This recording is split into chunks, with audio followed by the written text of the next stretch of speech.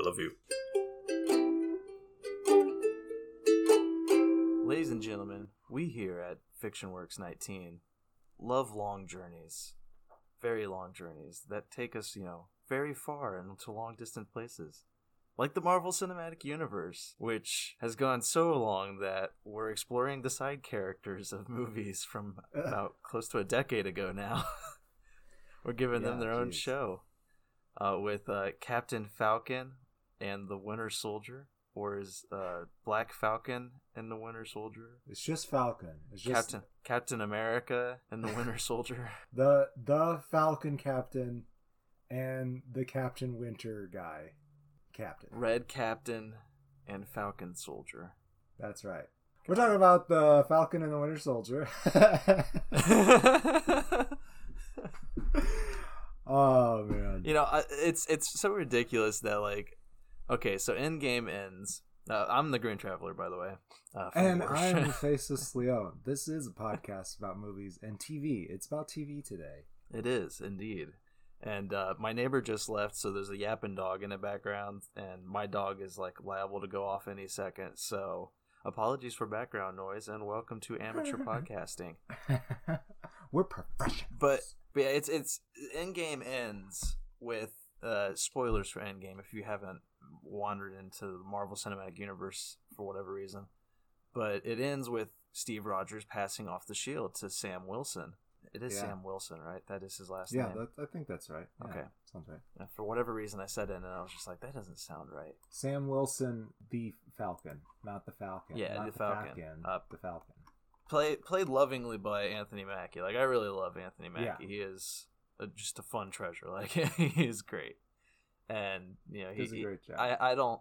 I haven't really experienced the Falcon much in my comic book reading of Marvel. I've stuck mostly to Spider-Man and just recently Black Panther, and he was in a few issues of the Black Panther, but I don't know, not enough that I got a good read of his comic book character to know if Anthony Mackie plays a great on-screen version of the Falcon.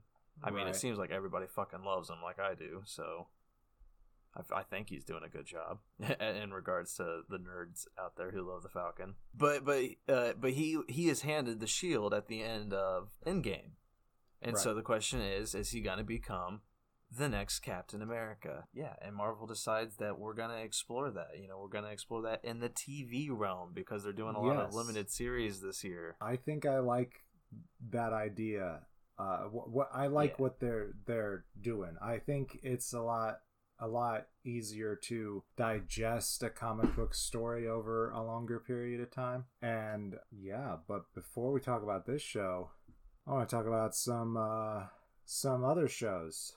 So take me out to the living room, take me out to my chair, turn on the TV and binge the tube. I don't even care if I eat food, for it's the faceless pitch. The faceless pitch. Here we are, a new segment brought to you by me about TV. The faceless pitch will hopefully come to you every time we have a TV talks because, well, I watch a lot of TV and I want to talk about it. and I do not watch a lot of TV, and I'm sorry. It's hard for me. It's really hard for me. And I was talking to somebody recently. Oh yeah, go ahead. Yeah. I was talking to somebody. Ooh, you're drinking one of our mugs. I am. I see that product pitch. Y'all can't see it out there, but it's invisible Faceless Leon. Yeah, the Faceless Leon is drinking out of one of our mugs, which you can. I might as well pitch us. You can get one of our mugs if you subscribe to our Patreon for a couple months. Yeah, as for our higher tier. Yeah, and in other lower tiers can get other merchandise too. There's other quips and things, and you can vote on threesomes. It's really nice. But yeah, I was talking to somebody recently about why it's harder for me to watch television. She's like, it doesn't make sense because television's much shorter, and then movies are 2 hours. You can watch one episode usually under an hour or even in half an hour for some television shows, and it's but that's not the commitment. The commitment is the entire season, which then becomes the entire series. which is about 6 Right. years sometimes. Or for a lot of shows nowadays that just have no idea how to fucking end because they're just become money machines, and who cares about a good goddamn story that actually fucking ends Right. after a while. It can Truth. become 11 to 15 seasons. It is a commitment, and you work for a living, and you're doing this. And I'm already committed to one show. Like, Doctor Who is my one show that I am committed to. I will, no matter how shitty it is, I will always be on its side, always watching it. Well, that is true fandom. And the way that it is designed, though, it is designed not to end. So that one makes sense that it doesn't end. But until they cancel it because it stops making money. That's true. Yeah, they have canceled it before. I'm glad they brought it back because it brought me into it. Right, I'm glad they brought it back too. Obviously, you're right. It brought me into it too. I don't know if I would ever have gotten into the classic series if I hadn't watched the new Who. Right. And right. I'm worried they're going to cancel it again because there's a lot of talks about it. But who knows? We'll wait 10, 15, 20 years and they'll bring it back again. And we'll be like, remember when we weren't? I guess we'd only be like 40 something. I was an original remake fan. Yeah, original remake fan. I was in it before all these sequel remake fans came in. The remakers. The remakerers. Well, yeah, you had other shows. Yeah, yes, I am the Faceless Pitch. So this is how we're going to do this. I'll throw out 3 pitches and briefly talk about the shows with some baseball terms because why not? Because I love baseball. Because you love baseball. Yeah, I'm bringing you in. I'm making it more inviting for you. That's why. So first to bat, we have Batwoman. Not named because of her baseball prowess, but who knows? She could be good at it. This is a new addition to the DC CW or CW DC verse, whatever. We used to have a great time watching these shows, especially when we used to live with each other. But we both kind of fell off. At least I don't know. I think you fell off too. I think I really did. Before. Right before they did Crisis on Infinite Earths, which I was intrigued enough to come back for that crossover. Right. But after watching that crossover, I wasn't intrigued enough to continue watching any of the shows. So I was just like, that was fun. I'm happy I came back for these 4 episodes. Goodbye again. I have watched, since falling off, I have watched the first season of Black Lightning and now Batwoman. I did watch the first season of Black Lightning. Which was pretty good. But they're all the same. That's my problem with them, is they're all the exact same. And every single season is the exact same. So it's like with The Flash, it's like every single season was, here's the next speedster. And is Barry fast enough? Well, he will be by episode 22. And it's just like, ooh, that's exciting. So here's my review for Batwoman.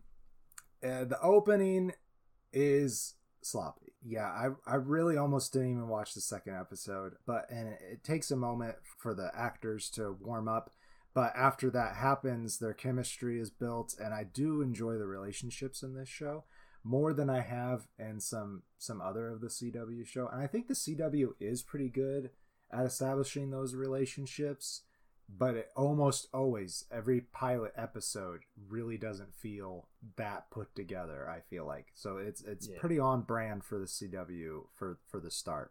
Yeah, it's a CW superhero show. So it's what you expect from it. There's some honest to goodness good acting in this show, but the lead, Ruby Rose, is pretty flat. She is the one in John Wick. We had talked about this briefly, and we weren't sure if they'd recast her or not, because I thought I'd remember controversy around her.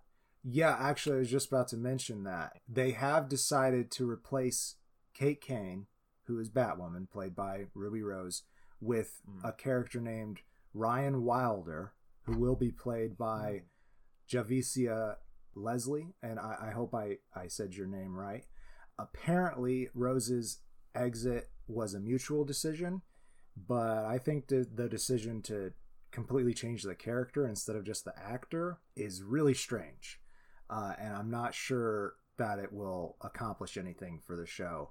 Like, I guess the ratings were like and there was a lot of things that were doing much better than this show, so they decided to make a big change.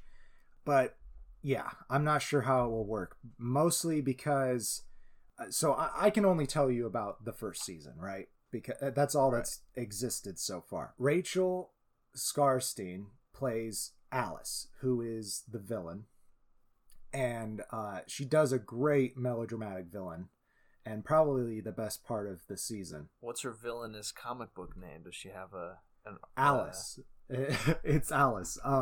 She's it's a big Alice in Wonderland theme. So it's the Mad Hatter kind of shit. Well, they have not brought in the Mad Hatter, so I don't know if there's a connection between that classic comic book character and her. I was waiting for that to happen, but they do have other characters named Mouse, who is her like best friend / partner in crime, and the Caterpillar, who is kind of she hates the Caterpillar, and Alice is just kind of the think tank of the villain crew. Oh, gotcha. And they run a gang called Alice in I think the Wonderland Gang is what it's called, and they all wear bunny masks and stuff. I think it really works for the show, but her story is extremely entwined with Kate Kane's story. So I don't know how they're going to pull it off, because they at the end of the season, and I think they're going to bring Alice back. I mean, she was the best part of the show, so I hope they do. At the end of the season, in the finale, it's built up for her to be a major part of the show still. But like I said, that story is so intertwined with Kate Kane's backstory that I don't know how they're going to fucking do it. I think I didn't know if I was going to give the second season a chance, though, after watching it. Like, I wanted to see what it looked like. But now that they have this cast change, I am kind of curious. But this is what I have to say about the first season. They had that crossover episode like they do with all the CW shows, right? And after that, the show, it really affected the following episodes a lot more than I would have liked it to, in a very strange way. Like, they do stuff with the multiverse and stuff, you know, and I just didn't feel like it fit what was happening in the show so far. But the final 2 episodes were great. All in all, this show seemed to be heading towards a foul ball, but ended up sealing second base. But I doubt it will have more than a second season, unless pinch hitter Javicia Leslie can manage a grand slam. That's what I have to say about it. Grand slam. So like she loaded the bases somehow, huh? Yeah, somehow. I would say for me, if you lobbing this at me as the pitch, the faceless pitch, I would say I would have checked my swing at it. It would have looked interesting. I would have almost went for the pitch. I would have almost swung at it, but then I would have been like, no, that's probably a ball, and I would have held up. I would have checked my swing on this one. I think that's fair. So, our second pitch. The Great British Bake Off, which for some reason is called The Great British Baking Show on Netflix. I'm not sure why, but it is called The Great British Bake Off. Next to the plate. My wife and I love this reality TV competition. So typically these shows are hit or miss for us because, you got people doing cool things, but and they're trying to see who does it the best. But the producers always seem to try to make a villain in these shows.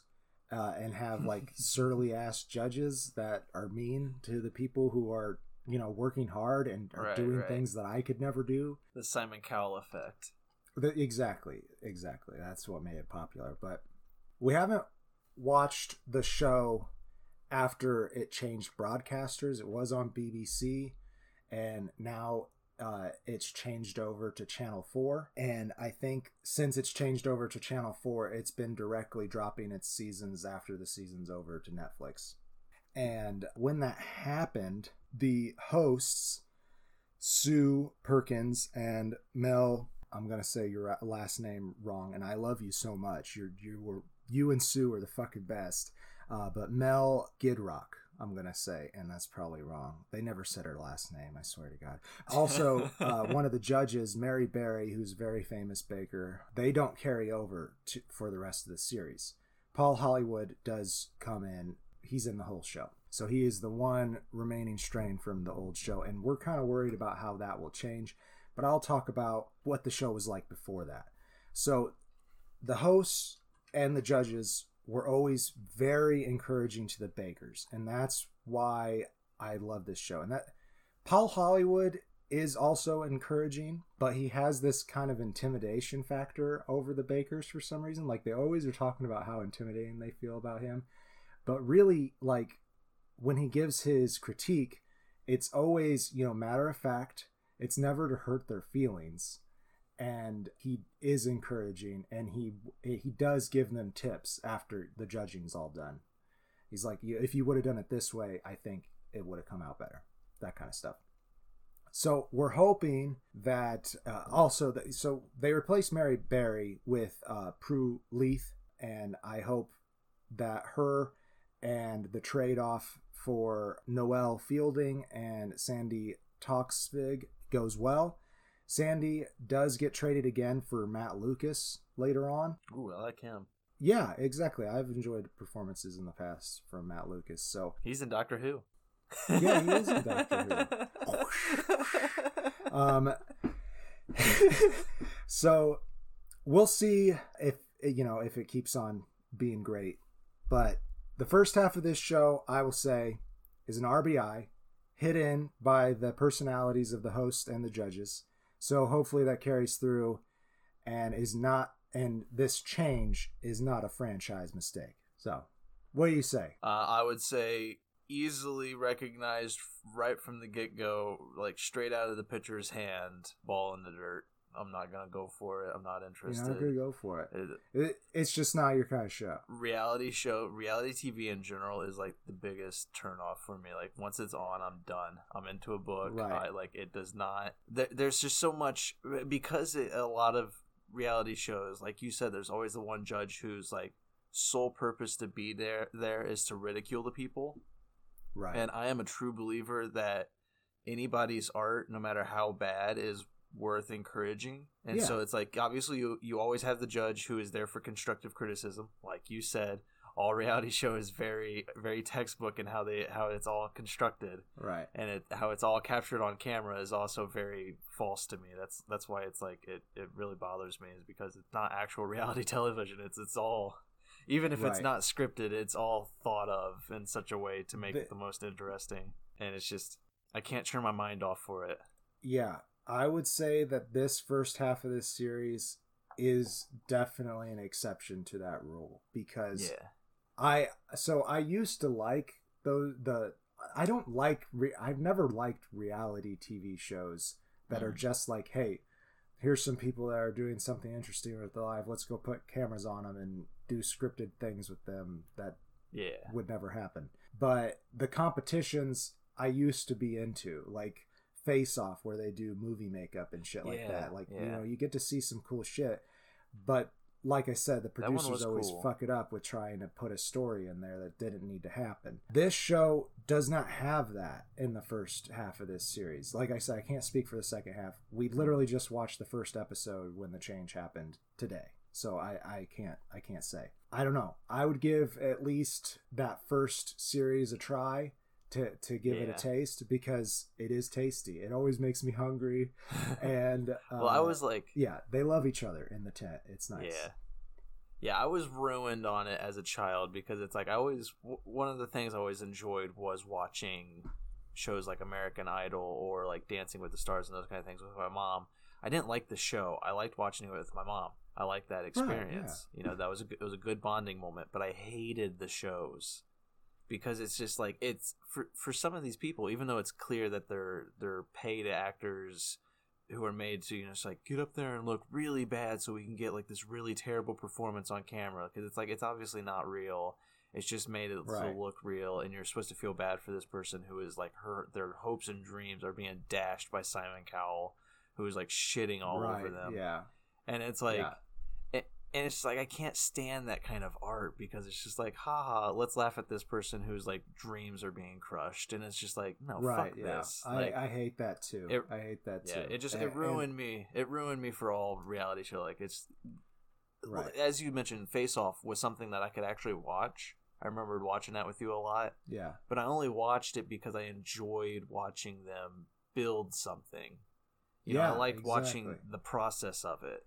So it's like I would be more interested in the documentary rather than a competition. Sure. Yeah, that works too. I think what I've been able to glean from just watching this show, I think that baking competitions in general are just very popular in the UK. Yeah. So it's a show that really worked for them, and I think I really do recommend this show. Especially the first half. Me and Sarah love it. But yeah, I don't know if it's gonna turn. Like even Face Off, like the first season was pretty good. Didn't have too much of that overly produced feel to it, but as it went on, it definitely did. Yeah. So who knows what's going to happen? But it has 5 really good seasons at the very least. So the last pitch of the inning, we have Resident Alien. This is another comic book adaptation starring Alan Tudyk, whom we've talked about frequently, and that's why I wanted to watch it. I do love Adam Tudyk. He is great. So I can recognize that this show may not be everyone's favorite player. It is a fish out of water story where Alan Tudyk's extraterrestrial character is trying to blend in after he crash lands in Colorado. He somehow becomes the town doctor. I won't get into how that happens, but it's billed as a drama, at least on Peacock, which is what we're watching it from. I've seen it billed as comedy drama somewhere else, but for me, it's definitely a comedy. I think it's hilarious. It's exactly my kind of humor, but there is some highly dramatic elements to it. So I think everyone's performance is on point for the kind of dry humor that they're going for, especially. But this ridiculous story does take a moment to warm up. And it kind of mirrors how Tudyk's character is warming up to the townsfolk like Asta Twelvetrees and Darcy Bloom, who are played by Sarah Tomko and Alice Wetterlund. There's some other characters that I really love. I like the sheriff character who he's like the only black guy in town, and he insists that everyone call him Big Black, and they're like, no dude, that's problematic, we're not going to do that. So that's pretty funny. But his sheriff Liv is probably not sheriff, excuse me, his deputy Liv is probably my favorite character because she's way more competent than he is, but he shits on her like all the time, but then she finally stands up for herself, and it's a great moment. I think this show has a well-rounded team and is managed well, but I'm not sure it will bring many fans to the stands. The last episode I watched reboosted my interest. I almost lost interest, but the guest stars in this last episode really, really brought me back in. So Terry O'Quinn from Lost fame. Yeah. So we've talked about him. He's in it, and I think he's going to become a more recurring character because he is an alien tracker. So they go to an alien con because he's hoping to find some alien technology to help him. Yeah, so Terry O'Quinn is there giving a speech and stuff, and he gets afraid of him because he says he's an alien tracker and aliens are afraid of him. It also has Giorgio A. Tsoukalos, known, and I know I said your name wrong, I apologize, but he is from Ancient Aliens. His performance in it is 100% hilarious to me, and also just having Terry O'Quinn in there is hilarious to me, just because I'm a huge fan of both of those shows that I mentioned. But I'd say this show scores a few runs for me. I hope it does so in the second inning as well. That's what I have to say about it. Yeah, I took a stab at this show. You wanted to turn this into a full TV talks, and I was interested because I love I love Alan Tudyk, and the idea sounds interesting, but I watched the first episode, and it just did not grab me.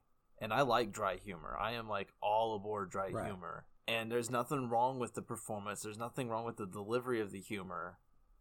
But none of it was like hitting at all. Like, I don't know if I just wasn't in the right spot for it or what, but like I watched the whole first episode and I think I laughed twice, and I wasn't super intrigued by what they were doing with the premise of it, because there's a lot of shows and stories that have done this premise before, and it didn't seem like this one was trying anything relatively new with it. And so I was just like, I don't know. I gave it a second try. I watched the second episode. I don't remember anything about it. And then for whatever reason, Peacock wouldn't let me watch anymore without paying them. So I was like, well, I can't watch anymore, Blake. I'm sorry. 'Cause I'm not paying Peacock, people. I'm sorry. I got my streaming services and I'm done. So I do think that maybe one problem that might have done that for you is that it does not say anything, at least on Peacock, about it being a comedy. I did not start watching this show expecting to have laughs. So I appreciate, I feel like someone going into this show not knowing that it's supposed to be funny might struggle with it. Another reason, like you said, you thought that the premise was, it's not an original premise, and it doesn't seem like they're doing anything new with it, and I can agree with that. I do think, though, that might be because it is an adaptation. I didn't know ahead of time that it was an adaptation either. But anyhow, for me, it's a good show. So if you like Alan Tudyk and you like fish out of the water stories and dry humor, I recommend it. That has been the Faceless Pig. Nice. That was an attempt at a radio baseball hit sound. It sounded good on my end, so we'll see. We're bringing back the radio, man. We're doing it. Which might as well segue into, we always have a nice little D&D radio show that comes out, The Adventures in Falagorn. You can also check that out. That's right. It's a lovely little show. We're about halfway into the first season. I don't know if we're gonna call them seasons, but I do think adventure. We'll do seasons. I would say, well, broadcast wise, we're not quite that far in, but production wise, we're about halfway, and there might be a break, a mid season break to help us get caught up on production end, but we'll see. But yeah, we're having a lot. I love making that show. I love making this show. Yeah. So we have very good lives, I think, at least with what we're doing with our free time. Yeah, exactly. I would love to make it just my work time, but yeah, we would love that. And if you want to support the show, write us a review or rate us on Apple iTunes. That'll get more people involved in the show. And if you really love us, you couch potatoes out there, like the Faceless, like the Green Traveler said, I'm the Faceless Leon. You can go to patreon.com/Green and Faceless and check out our tiers there. So hell yeah, the Falcon Captain, and Winter Soldier, the Falcon, the Winter Soldier. Yeah, here we are. We met one of them. Yeah, they made it a show. We met the Winter Soldier. Sebastian, played by Sebastian Stan, who I love. He is a very beautiful man, and a very beautiful at heart man too. I got a little bit of a man crush on him. And he is a very attractive man. He is a very attractive man. We met him first in Captain America way back in the day. I don't remember which Marvel movie that was, 3 or 4. I can't remember. I don't know. The first Avenger. That's which one it was. Right, way back in Phase 1, like it's so ridiculously long ago, and we met the Falcon, I believe, in Captain America 2. I'm not sure if that's correct, but I believe it was. That might be right. He's I don't think he was in Avengers. No, well, he was running around. And he keeps coming up on his left, and he's just like on your left, on your left. I think that was the first time we met Sam. And here we are. Sam is struggling with the choice of, do I want to be the next Captain America? Black man in America, especially in today's contentious times. It's a difficult decision. There's a lot to weigh on that mantle right there. Do you want to fight for a country that doesn't fight for you?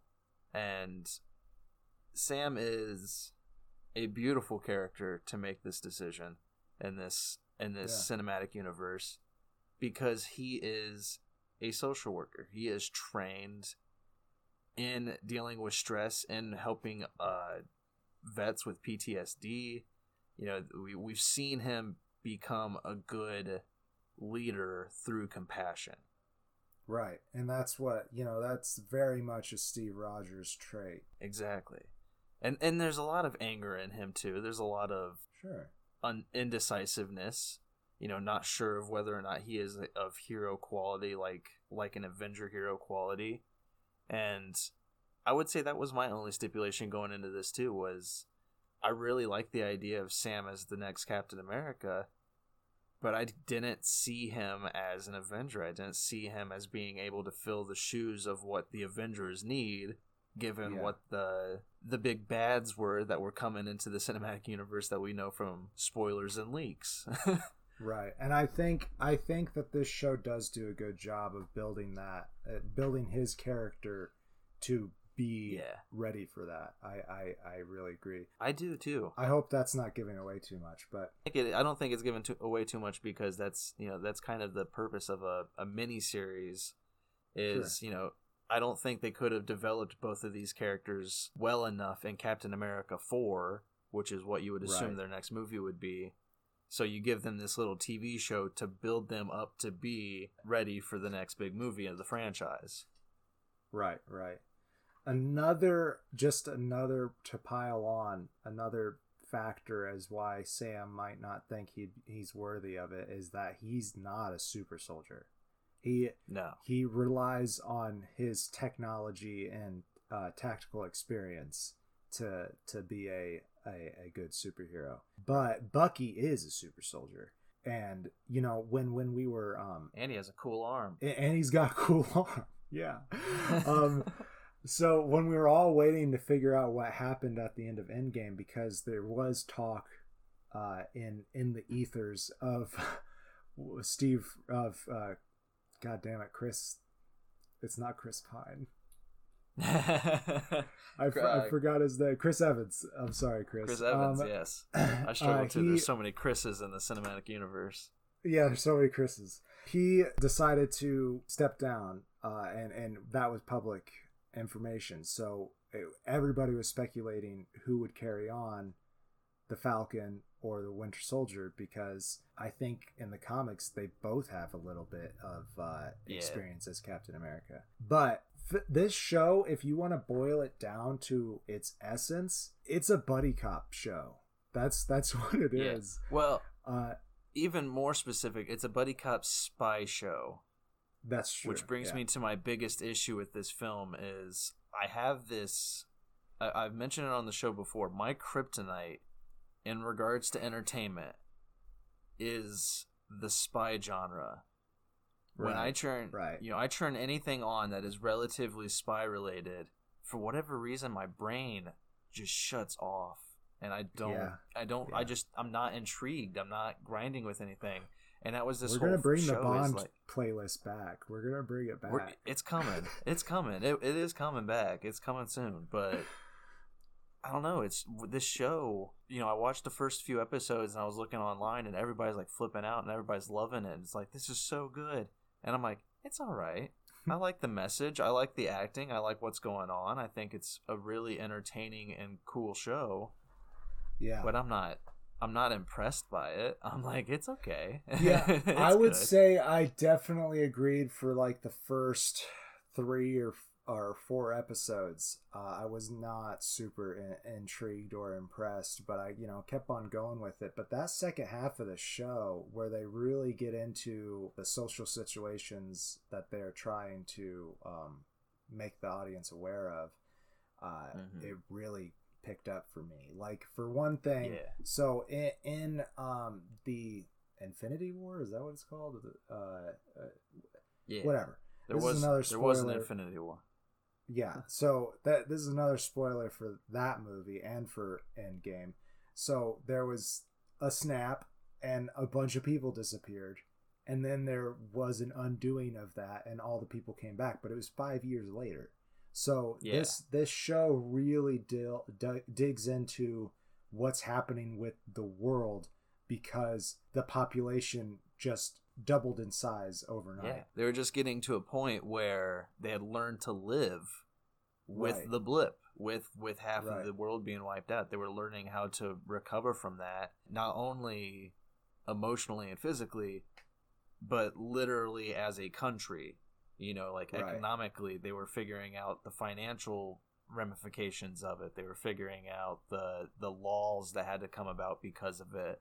Right. And so that is the crux of this film, of this limited series, is the villains, the Flag Smashers, who want to Right. return things, I guess, back to before the blip happened.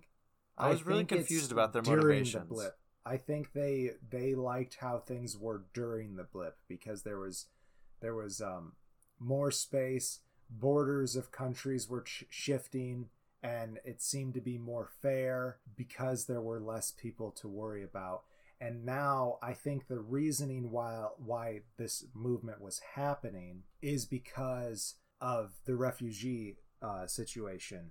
They really, the governments of the world want to relocate the refugees back to their home countries. And Gotcha. it's going to be a big problem because those home countries of theirs do not have the space for them.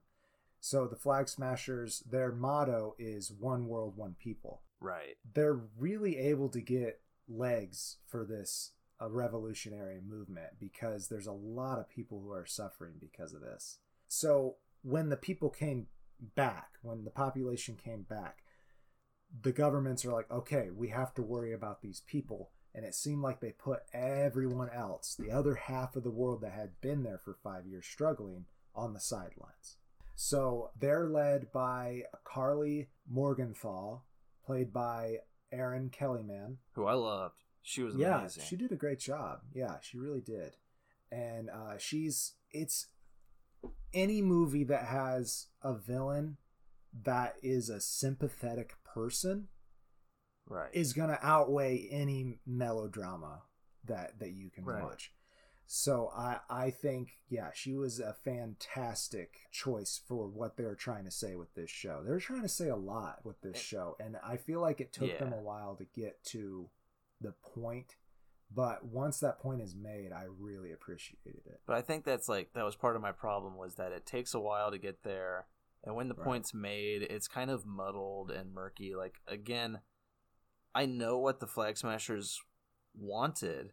Like, I get it at a base level. I understood it. But at the same time, it never really felt like there was a lot of drive behind it, like, of explaining it. Like, you feel bad for them, but then at the same time, they did just let that van of hostages on fire.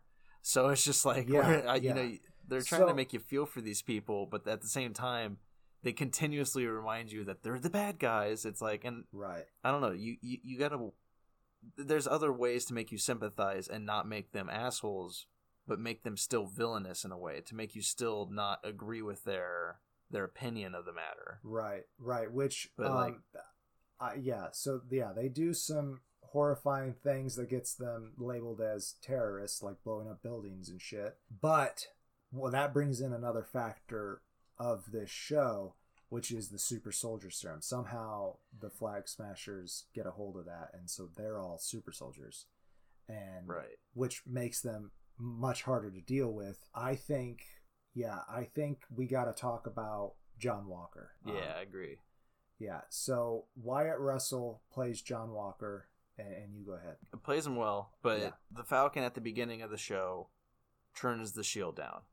He hands it over to the government, to the senators, to these people who are making the decisions that are pissing the Flag Smashers off. This is pretty much episode 1. Yeah, and they believe that we do need a new Captain America, so they secretly, without confronting the Falcon or Winter Soldier, because why would you really? But still, you would expect them to confront at least the Falcon on the matter, but they don't. Right. They elect a soldier, a well-decorated hero, who is very capable of being a good hero. They elect him to be the next Captain America. And this is another area where the show, again, I felt was confused in how it wanted me to feel about this character. Because you open up in episode 2 with a very sympathetic introduction to this Right. character. You feel for this character. You feel for the weight that's on his shoulders. He wants to do good, clearly. He wants to be a good person. But at the same time, you get the idea that he is suffering from PTSD a bit, that he's suffering from the events that he's gone through and from the wars that he has seen. He is also uncompromising in his ideals and loyalty to the government. So, Yeah. Captain America, when he started out in World War II, obviously he was an American soldier. But after he comes back from being frozen, I don't know if that's spoilers or not. That's like ancient. That's like ancient Marvel shit right there. So he comes back. He's kind of in this gray area of being part of the U.S. government and just being a symbol of freedom. But John Walker, 100%, is an agent of the United States. Yeah, you would say he is a U.S. agent, yeah. Well, we had some technical difficulties there, so I'm not quite sure where it cut out. Hopefully it's a nice, seamless transition. But I believe we only had 2 more characters, really, that we needed to talk about. True. First off, there was Sharon Carter. I believe you had some stuff to say about Sharon. I did have some stuff to say about Sharon Carter. I mean, I did too, of course. They bring her in pretty early on in the show, and she's throughout the show, but she does disappear for a little while. I think that's something you said, but yeah, I think they, like, for me, this show started out having the same problem as the problem I had with this character in the movie that she was in. So in the movie, they did hardly anything. I don't remember. It's whichever one of the Avengers movies that was very Hydra heavy, but I don't recall if it was a Captain America movie or an Avengers movie. Whatever. Anyhow, or if it was Civil War, yeah, it might have been Civil War. But either way, they didn't do anything with her character, so I didn't really remember her when they brought her back. Besides the fact that she's like the granddaughter of Agent Carter, who's Cap's ex-girlfriend. I shouldn't say ex-girlfriend.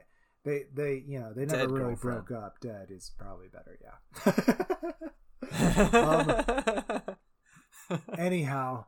They do actually do something with her in this story, and it took a really long time for them to do that. But you said that you saw it coming. I didn't see it coming. Yeah, it's just very, I don't know. I don't know if it's just how I was watching this show or what, but like I didn't remember her character when she appeared. I was like, oh right, that's snapping my fingers. What's her face from? Yeah, I remember her. I guess. Yeah. And and then she just disappears. She just disappears, and there's this MacGuffin that's running throughout the show. Like, I'll just say, what is A or what is X? I'll say, what is X? And it's just there's that MacGuffin going around. That's what is X. And then she appears, and then she's gone, and I'm like, oh, well, Chekhov's gun. She appeared, everybody's wondering what is X, she must be X. And lo and behold, you get to the end, and yeah, she was X. And I'm just like, I don't know, it was such a connection for me that was like very obvious that I didn't know why they were even bothering. So, X is introduced into the show, and there is a red herring for X, and that kind of abruptly ends. And I thought that they just had dealt with that. I did not think that was going to go any farther until it ended up that she was X. So I was surprised by it. I don't think it was super impactful by any means, but I am intrigued with what they're going to do with it in the future of the MCU, though. Yeah, and I don't know. I just didn't like. Yeah, I didn't like the twist. It was very weird for me. A twist I did like, and I'm not gonna put up a spoiler wall, but if you don't want any spoilers for this show, skip forward. You know, we might have another technical breakdown, so just skip forward to the next time you have a weird glitch happen. But for whatever reason, Bucky and Sam decide they have to bring in a certain individual to help them solve the big issue going on in one of the episodes. And that individual is Baron Zemo from Civil War, the one villain that, you know, was different from the mold of Marvel villains. You know, I liked Loki, and then everybody else was basically like Loki, just this like opposing figurehead that's just mad and crazy. And then along comes Baron Zemo, who's really he has a motivation. When you find out that motivation, you kind of sympathize with him. You know, the Avengers are too powerful and they have too much sway over important events, and they need to be brought down. And when he makes his argument, you kind of understand where he's coming from. And yeah, and you're left thinking, yeah, maybe the Avengers do need to be broken up a bit. Maybe they do need somebody to step in and oversee them and their actions. And I like that. I like that villain idea. He was a really cool villain. So bringing him back and focusing on him more, like going into his character, it was a lot of fun. I really love Daniel Bruhl. He's the director or the actor. Yeah, and he's so fun in the role. He really is, and he has really great chemistry with Bucky Barnes and Sam as well. And it definitely is like, it is a strange relationship between him and Bucky, but Bucky is honestly more willing to cooperate with him than Sam is. So it makes a pretty interesting story. But yeah, I don't want to give away what the story is too much. Yeah, and he's willing because his, I guess, his understanding of who he is as a person now is more solidified. Right. But it's called into question by Sam's actions because, you know, he questions himself through Sam's choices because Sam was Steve Rogers' choice of replacement. Right. If you followed me down that trail. And I don't know, there's a lot of good character bonding moments in this show. But sure. I guess just to lead into my closing statement, if you're ready for it. Yeah, let's fucking do it. Even with all the character bonding, even with the great action scenes, which there is a lot of good action scenes, it kind of reminded me of Mission Impossible at times. Not as of high quality, but in the impact of the action that's going on, you know, you kind of feel everything. Yeah, I really did like it, but you know, I kind of tuned out for most of the show, for most of it. The message was important. The message kept bringing me back. There were so many good messages. We didn't talk about Isaiah Bradley, but he's another character that's touched upon that I really liked his storyline. I liked what they did with that and how they tied it in. How they tied that into the Falcon is really emotional, and I really enjoyed it. And the character work is great, but you know, the villains were kind of just I'm gonna forget the villains, I feel like, and I hate that I'm gonna forget them. But the Flag Smashers were just kind of this weird faceless organization that I really only liked Carly Morgenthau, and that was it.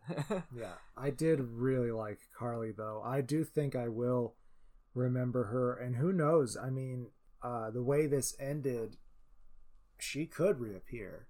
Yeah. So who knows? I liked. I'm already forgetting his name. John Walker. I like John Walker. Right.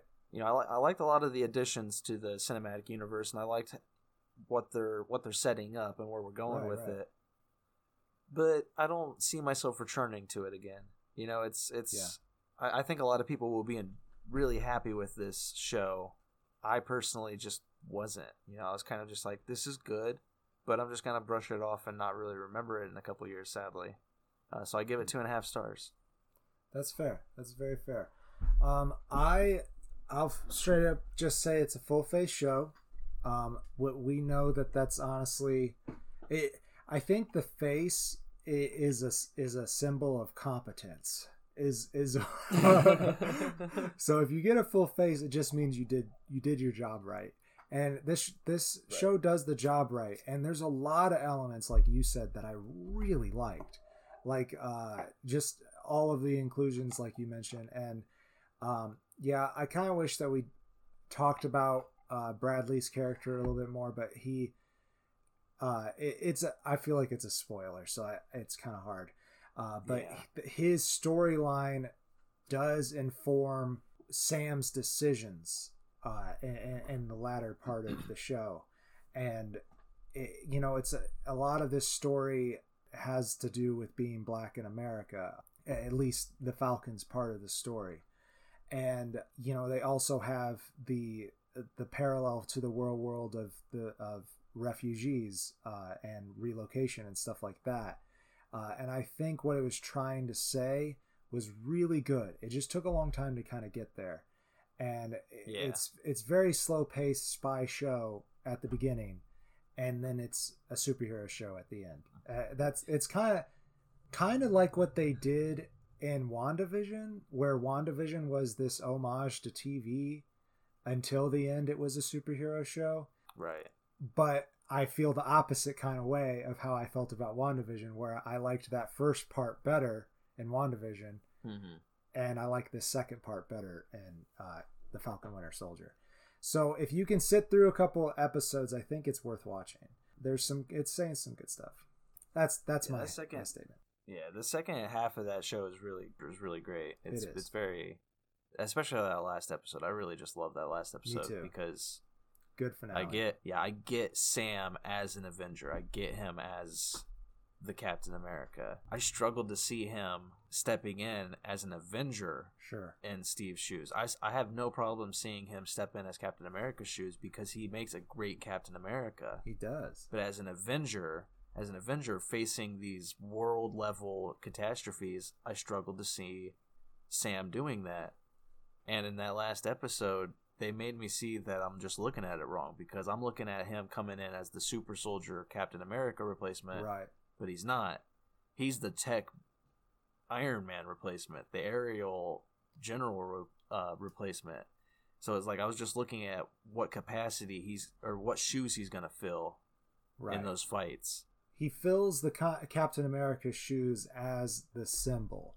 And I think it's a new taste on the symbol. He says in the show, like, there's a lot of talk about what a black Captain America would mean. And I really enjoyed it. And what he has to say about that in the finale was really good. So, he has a great speech at the end that was really well delivered. I really enjoyed it. I do recommend it. I guess, I think more action fans, the people who like 24 and like those kind of shows, they'll enjoy this more than I did. This is one of those shows that for the Marvel Cinematic Universe, I'm happy I watched it. For the message it delivers, I'm happy I watched it. But I don't find myself going to be coming back to it anytime soon, unlike WandaVision, which, just for the sheer entertainment. So I hope that they don't do more WandaVision. I hope that just stands alone. I think that this set up a good possibility of a second season, all the things that they did. But I bet it's going to be just in the movies. But if it did come out with a second season, I think I'd watch it. If it picked up right where it left off, I would watch it. I might too, but like it feels more like the Agents of S.H.I.E.L.D. and the Agent Carter show, where I'm not interested enough to keep coming back. Sure. So it's like maybe another season I would, but 3, that's pushing it. I might not be coming back for 3 seasons. Right. I think as a show, this did a great job at setting them up to carry their own movie.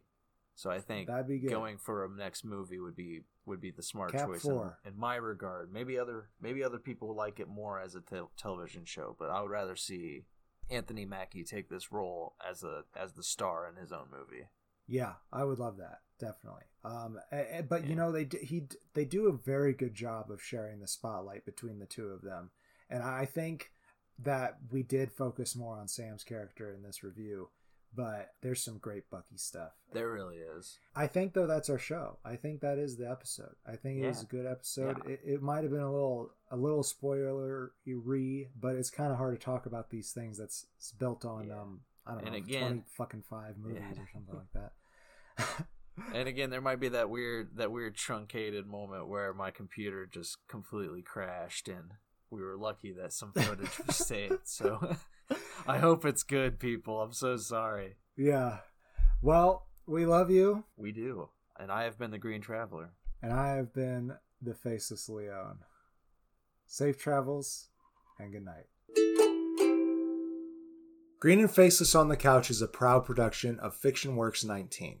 If you like the show, please show your support by rating and reviewing us on Apple Podcasts. Like, follow, subscribe, wherever you might listen. We also now have a Patreon account. If you feel so inclined to support us in a financial manner, please become a patron by visiting patreon.com/greenandfaceless. You can also find more information about us on our Facebook account or on the FictionWorks 19 Instagram account. Thank you so much for listening.